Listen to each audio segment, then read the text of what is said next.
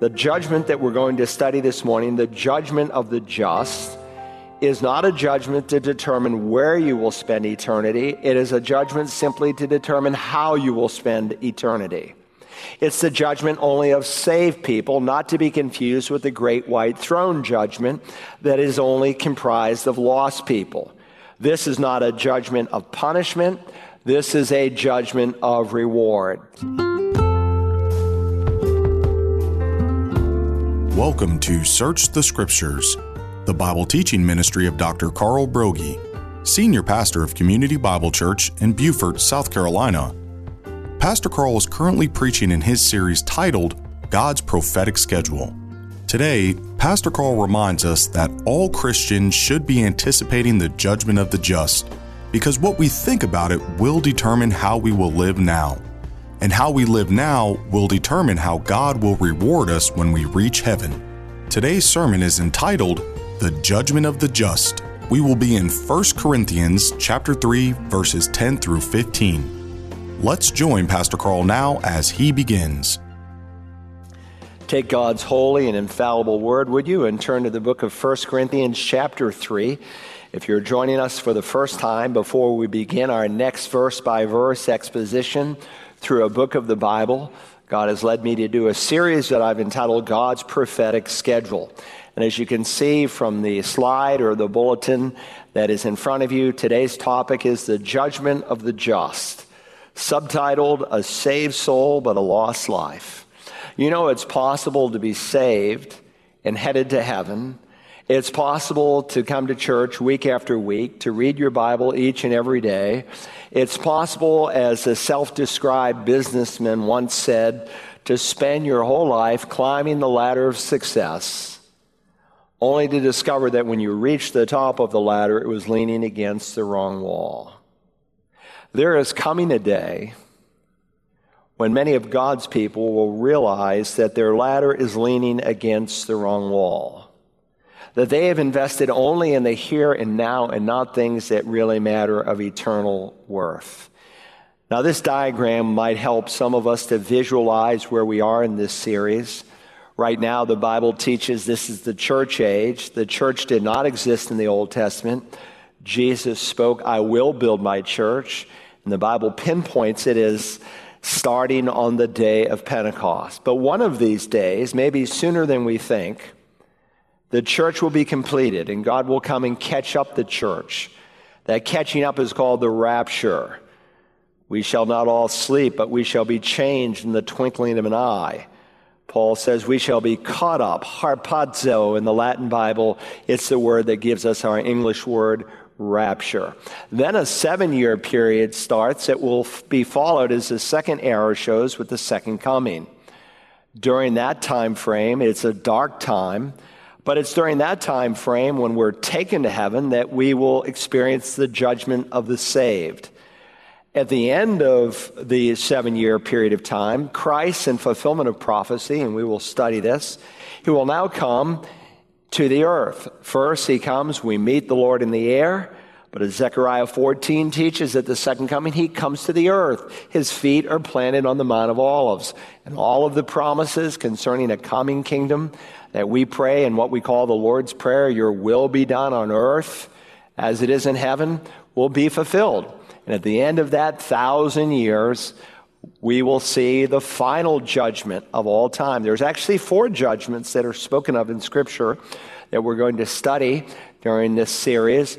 But the second resurrection, which is the resurrection of the lost of all time, will be brought before the living God at the great white throne judgment.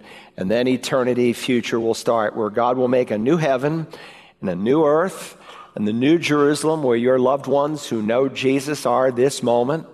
That city will literally, physically come down and sit on a brand new planet in a brand new universe.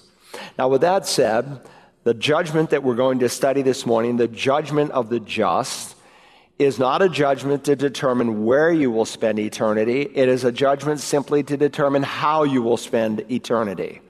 It's the judgment only of saved people, not to be confused with the great white throne judgment that is only comprised of lost people. This is not a judgment of punishment. This is a judgment of rewards. And so Christians need to be participating, or I should say anticipating, in the judgment of the just. Why? Because what you think about it will determine how you live now. And how you live now will determine how God will reward you when you reach heaven's shores. And so while this topic may be new to hundreds of you this morning, and I know it is between the two services and our two campuses, for some of us, you've heard of it for many, many years. But as I did myself this week, this is an opportunity to do some personal evaluation and reflection to see how well I am preparing for the judgment of the just. And so 2 Corinthians chapter 5, in fact, hold your finger here, just turn over to the next book, 2 Corinthians chapter 5 for just a moment. We're going to flip back and forth between those two portions of Scripture. In 2 Corinthians chapter 5, in verse 10, where again this judgment is described, and I want to use this verse as an introduction to what we're going to look at in 1 Corinthians 3. There the apostle said, "For we must all," please note, circle that little word, all. Say to yourself, God is talking about me this morning. That is, if you are a believer, then with the apostle Paul, we, meaning Paul and all the believers to whom he is writing, we will stand at this judgment. Again, different from the great white throne judgment of Revelation 20:11-15. At that judgment, the only people who are present are the lost. At this judgment, the only people who are present are the saved. For we must all appear before the judgment seat of Christ, so each one may be recompensed for his deeds in the body according to what he has done, whether good or bad. So again, this is not the final judgment of the unsaved. This is what will happen to all of God's people. In fact, in a parallel text in Romans 14 and verse 12, the Apostle Paul told the church at Rome, "So then each one of us will give an account of himself to God." Now, with that said, let's read 1 Corinthians chapter 3. Follow along in your Bibles. Paul says to the Corinthians, "According to the grace of God which was given to me, like a wise master builder, I laid a foundation, and another is building on it. But let each man be careful how he builds on it. For no one can lay a foundation other than the one which is laid, which is Jesus Christ. Now if any man builds on the foundation with gold, silver, precious stones," those three beautiful, very costly things are one thing, versus the next category, wood, hay, straw, "each man's work will become evident, for the day will show it, because it is to be revealed," or some of your Bibles say, "it is to be tested with fire, and the fire itself will test the quality of each man's work. That is, whether it's of the quality of wood, hay, or stubble, or whether it is the quality of gold, silver, and precious stones." Verse 14, "If any man's work, which he has built on it, remains," that is on the foundation, "if it remains, he will receive a reward. But if any man's work is burned up, he shall suffer loss, but he himself will be saved, yet so is through fire." These are some of the most sobering thoughts I think a believer can read in all of Holy Scripture. Each one of us, without exception, is going to meet the Lord in heaven eye to eye and give an evaluation of our Christian life. Now, some people think, well, I'm saved, I'm born again, I am promised a space in heaven. It really doesn't matter how I lived. I'll not have to give an account for the way I've prayed. I'll not have to give an account for the way I've witnessed. I'll not have to give an account for the way I've given to the Lord's work. I'll not have to give an account for the way I've served or sacrificed for the kingdom. It will make no difference because God is an equal opportunity employer. Oh, it will make a difference. And Paul wants us to understand precisely how. We must all appear before the judgment seat of Christ, and we will see today that this judgment seat will have eternal implications for the believer in heaven. Now, unfortunately, as a whole, largely in evangelicalism today, this judgment is either seriously neglected or it's willfully diluted to what it actually says. So let's put some balance here. On the one hand, the Bible promises there is therefore now no condemnation for those who are in Christ Jesus. Romans 8:1. So when we speak of the judgment seat of Christ, we're not talking about some evangelical purgatory where you suffer and somehow are punished.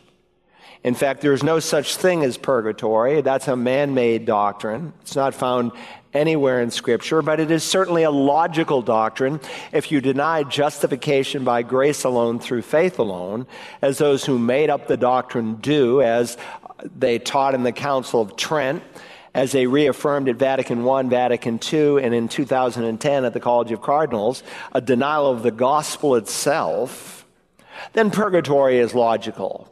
If you don't do enough works in this life, then you will suffer for a period of time before you are plunged into heaven. But there's no condemnation. In fact, Paul will remind us at the end of Romans 8 that nothing can separate us from the love of God that is in Christ Jesus. He'll say in Romans 8 that no one, absolutely no one, can bring a charge against God's elect. Now, I love Romans 8:1. It's one of my favorite verses in the whole chapter. There is therefore now, not later, not possibly, but now, right now, no condemnation for those who are in Christ Jesus. On the other hand, the Bible teaches there's a judgment that we will face, not a judgment of condemnation, but of reward. In fact, for those of us who have been saved, the Bible teaches that in the past we have been judged as sinners. In the present, we are being judged as sons, but in the future, we'll be judged as servants. For the Christian, there's a past, present, and future judgment. In the past, well, that judgment is over if I've received Jesus as Lord. No condemnation. It's called justification. I've been declared righteous. Jesus, in my place, on the cross, at Golgotha, bore the punishment for all of my sin, past, present, and future, which is why Jesus can say in John 5:24, truly, truly, I say to you, he who hears my word and believes him who sent me has eternal life, not will have, but has today, this moment. I hope you have eternal life. It's not something out there in the future. It's something you secure in this life. And if you have it, it's eternal. You can't lose it. And the person who has eternal life does not come into judgment, but is passed out of death into life. That's why Paul can say there's no condemnation for those who are in Christ Jesus. If I had to be held accountable for one half of one sin I've ever committed, I would fry forever under the wrath of Almighty God. He is infinitely holy. He is infinitely perfect. And that's why he sent his infinitely perfect Son to die on the cross in our place so that we could be forgiven. So to bring the Christian into judgment for some sin they committed before they were saved or after they were saved or some sin that was left unconfessed is to basically deny the sufficiency and the efficacy of the cross, where Jesus can say, tetelestai, paid in full. I won't have to face the great white throne judgment. Only unbelievers will. So there is another judgment. While I've been judged in the past as a sinner, I am being judged in the present as a son. Listen to these words. It's a quotation from Proverbs chapter 3. The writer of the Hebrews says, "My son, do not regard lightly the discipline of the Lord, nor faint when you are reproved by him. For those whom the Lord loves, he disciplines, and he scourges every son whom he receives." Day by day, God chastises those who are his. He does it sometimes in a corrective way. Other times he does it in an instructive way. I don't know if you've ever been to God's university. Sometimes it's not always pleasant. It's not pleasant to go to God's woodshed. Sometimes he has to correct us. And by the way, Paul reminded the Corinthians that if we would judge ourselves rightly, the Lord wouldn't have to judge us. Listen to these words. He said, if we judged ourselves truly, we would not be judged. But when we are judged by the Lord, we are disciplined so that we may not be condemned along with the world. And so when we say, Father, I was wrong, I truly turn from this sin. You don't need to spank me to convince me that what I'm doing is displeasing. Then when we judge it that way, God doesn't have to correct it. But sometimes, again, the discipline of the Lord is just in an instructive way. You're not doing anything wrong. You're just walking with God. But he's bringing new avenues into your life that he wants to make more like the Lord Jesus. So in the past, sin has been judged, and so the scripture can say, their sin and their lawless deeds I remember no more. Doesn't mean that God has a case of divine amnesia. He just doesn't hold it against you. In the present, he's dealing with us as his children. To those who've received Christ, those alone has he given the authority, the right, the power to be deemed children of God. But in the future, he will judge me as a servant. And this is the judgment that we are looking at today. Not the great white throne judgment, but what's called the Bematos, the Bema judgment, the judgment of the just. And so it's very possible to have a saved soul, but a lost life. And I hope we'll be able to see that. And this is important truth, not just for us personally, but for all those that God would give us to disciple. And if you have children or grandchildren who know Jesus, especially them. Now, again, back to the chart here. The next great event is the catching up, the rapture of the church. And what the rapture of the church brings is a period of time known as the day of the Lord. Sometimes the word day is used, yom in Hebrew, of one day, and it's always used that way when accompanied by a number. So Moses said in 6 days God created the heavens and the earth. He goes back and looks at Genesis. He doesn't say in 6 long days or 6 days with gaps in between. But in 6 days God made the heavens and the earth, and on the seventh day he rested. But sometimes the term day, yom, is used to refer to a period of time, like the day of your youth. Here, the day of the Lord, and it mimics a biblical day. A biblical day goes from sundown to sundown. And so I believe we're in the shadows of the tribulation. It hasn't come yet, but God is setting the stage for the tribulation to come. You don't want to miss next week's message, because we'll see precisely what Jesus said in reference to that. So it will get darker and darker and pitch black during the time of the Great Tribulation, the worst time in all of human history. But then Jesus comes back. He removes all the unbelievers. Only believers will enter into the kingdom. And there'll be a bright and glorious, magnificent day that will last for 1,000 years. But the children of tribulation saints, which we'll see demands a pre-tribulational rapture, because believers in glorified bodies can't have children. Some of their children and grandchildren over the course of 1,000 years, which they will live, will rebel against God's Messiah. So at the end of the millennium, the devil will be loose and it will get dark again, and then we'll go into eternity future. So that's kind of where we are. You following me? All right. So if you're new to this series, I think this is the 9th or 10th message in the series. They're all online at searchthescriptures.org. It might be helpful to you this morning. So what we're looking at is an unprecedented time. And we know it's in the future, and we know it's after the church is caught up for at least 5 reasons. Let me give them to you. Number one, as you read the Gospels, like Luke 14, 12 to 14, Jesus reminds us that the rewards that he is going to give are associated with the resurrection of the righteous. When does the resurrection of the righteous happen for believers? At the rapture, when we are caught up. Secondly, Revelation 19 and verse 8, when the Lord returns, it's obvious from that chapter that the bride of Christ has already been rewarded. They're dressed in fine linen. Sometimes fine linen is used in the Revelation to describe the righteousness that God has credited to your account. But sometimes, as in Revelation 19:8, it's defined as the righteous acts of the saints. That means they've already been evaluated and rewarded as you let Scripture interpret Scripture. 3, 2 Timothy 4:8 points to the judgment as in the future. Jesus wrote through the Apostle Paul at the end of his life. Paul said, when the Lord, the righteous judge, will reward me on that day. Fourth, 1 Corinthians 4 in verse 5, we are admonished that we are not to try to judge the motives of other preachers and Christians. Now, we can judge what they say. We can judge their doctrine. We're commanded to do that. But we can't judge their motives, because only God can read the heart. And so Paul says, wait until Jesus comes back at the rapture, who will bring to light the things hidden in the darkness and disclose the motives of men's heart.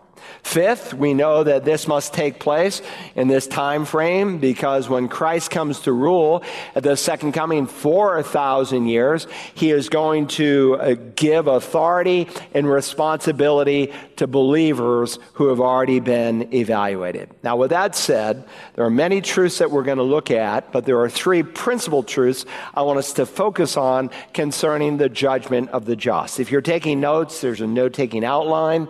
You can print it out online. First, let's consider the judgment seat of Christ as a place of revelation. The Bible is clear. The judgment seat of Christ is a place of revelation. Again, flip back to 2 Corinthians for a moment. 2 Corinthians 5 and verse 9. Paul says, therefore also we have as our ambition, whether at home in this body or absent in heaven, to be pleasing to him. Now, most of you know that there's what the Bible calls as selfish ambition, that's self-centered, that's worldly. And then there's a holy ambition that Paul is describing. And Paul's great ambition was to be pleasing to Jesus. He was in terms of his justification, but he wants to be pleasing to Jesus in terms of his sanctification. And many of the preachers in Paul's day, like in our day, served to please men, man-pleasers. And when you're a man-pleaser, when you're concerned about how people are going to evaluate you, what they're going to think about you as a pastor, then you're going to compromise the truth in order to please men. But Paul then goes on in the next verse, and he tells us why his drive, his ambition is to be pleasing to the Lord. For, it's a causal in Greek, because you could render it, because we must all appear before the judgment seat of Christ, so that each one may be recompensed for the deeds in his body according to what he has done, whether good or bad. Now you may be asking, Pastor, how do we know for certain that this judgment that Paul is referring to concerns only believers? Well, I've already noted the first person pronoun. If you think Paul was saved, then it's only believers. We must all appear before the judgment seat of Christ. Secondly, since Paul in the context is describing that events that can only happen to a believer, he has just spoken as being at home with the Lord. Look at verses 7 and 8. For we walk by faith, not by sight. We are of good courage, I say, and prefer rather to be absent from the body and to be present with the Lord. The moment you die, you're absent from this physical body, you're present with the Lord. Your soul doesn't sleep in the grave, as our dear Seventh-day Adventist friends falsely teach. Third, the context also indicates that this can only refer to believers because the chapter opened in verse 1, if you're looking at your text. Some of you need to bring a Bible. Some of you are here for the first time and you don't own a Bible. Come to our next Meet the Pastor and you'll get a beautiful Bible. The chapter opens speaking of a house not made with hands, eternal in the heavens. Again, that's the context, believers in heaven. He likens this body that you and I are in this morning to a tent. You know, tents are temporary. They get holes in them, they leak, they get old. But a house, well, that's more of a permanent structure, and that's the analogy he uses of our resurrection body. Fourth, he reminds us in verse 5 that the Spirit is given as a pledge, as an earnest, as a down payment to those who are saved. Again, he's speaking to believers only. And fifth, it's a little more of a technical argument from the Greek, but we can follow it. God says he's going to evaluate our works, be they good or bad. Now, the word bad here is not the typical word for bad, porneros or kakos. It speaks of moral evil, like pornography, porneros. We get our word from it. He uses a different word. He uses the word paulos, and it is bad in terms of something that is worthless. And so Paul is going to show us this morning the judgment of the just. Your works will either be enduring or they will be worthless, acceptable or worthless. Now, as I've told you before, many times the Greek word for judgment seat is the word bematos. So the word judgment seat is translating one word, bematos. So sometimes we put the article in front of it and we speak of the bema. Now here's a picture of a bema. This is an artist's rendition to Jesus standing before the bema of Pilate. Pilate, we're told, is at the bematos. He's at the judgment seat. And there, of course, the bema is to mete out punishment. The Apostle Paul. Some of you went with me on a tour we did many years ago called The Footsteps of Paul, and we went to Corinth. And we saw almost an identical bema from the first century, the very one that Paul stood before when he was there in Acts 18. Again, it's a place of evaluation. It's also used, the bema, as a place of rewards. For instance, judges would stand on the bema toss during the Isthmian Games, and you might have two athletes that would compete, and they would be given rewards accordingly. And so one would receive a reward of the perishable green coveted wreath, and the one who lost the race, well, his head wasn't cut off. He just didn't receive a reward. And so this is not a tribunal to see whether you are saved or lost. 1 second after you die, it's already been determined by the choice of what you did with Jesus. Listen, he's not just another miracle worker. He's not just another prophet. He claims to be God in human flesh, and he said there's no way to the Father but through him. And so what you do with Jesus will determine what God does with you. But it's possible at the bema toss to have invested your life as a believer in a way that was wasteful. And so it's going to be judged. It's going to be evaluated. Your service, your stewardship, the works done in the body are going to be evaluated as good or bad. Now, I recognize if you read the context of 1 Corinthians 3 carefully, he's dealing primarily with pastors. He's talking about different pastors who come into different cities, who lay a foundation through the preaching of the gospel, and then what kind of material they are using to build God's church. And sadly, there's a lot of pastors who use the wrong kind of materials. And Paul's admonition is, unless you're using the Bible, the Word of God, as central to the building material, it's worthless. Please join us tomorrow for part 2 of The Judgment of the Just. If you enjoyed today's message, remember that you can order a CD or DVD copy by calling Search the Scriptures at 877-787-7478 and requesting program God's Prophetic Schedule 009. There is no friendship that is more important than friendship with God. It is a relationship with eternal consequences, and the greatest act of care or concern you can ever show someone is to introduce them to Jesus. If you have never shared Christ with anyone, or if it's been a while since you have done so, we would like to help. Dr. Broggi has written a booklet that highlights 5 principles that are fundamental to having a personal relationship with Jesus Christ. Would You Like to Know God as Your Friend begins with a number of diagnostic questions and concludes with a presentation of the gospel message. These booklets will really simplify sharing your faith. And now we will send you 50 of these booklets as our thanks for a gift of any amount to Search the Scriptures. Call us today at 877-787-7478 and ask for the Would You Like to Know God as Your Friend gift pack. We hope that you will join us tomorrow as we continue to search the Scriptures.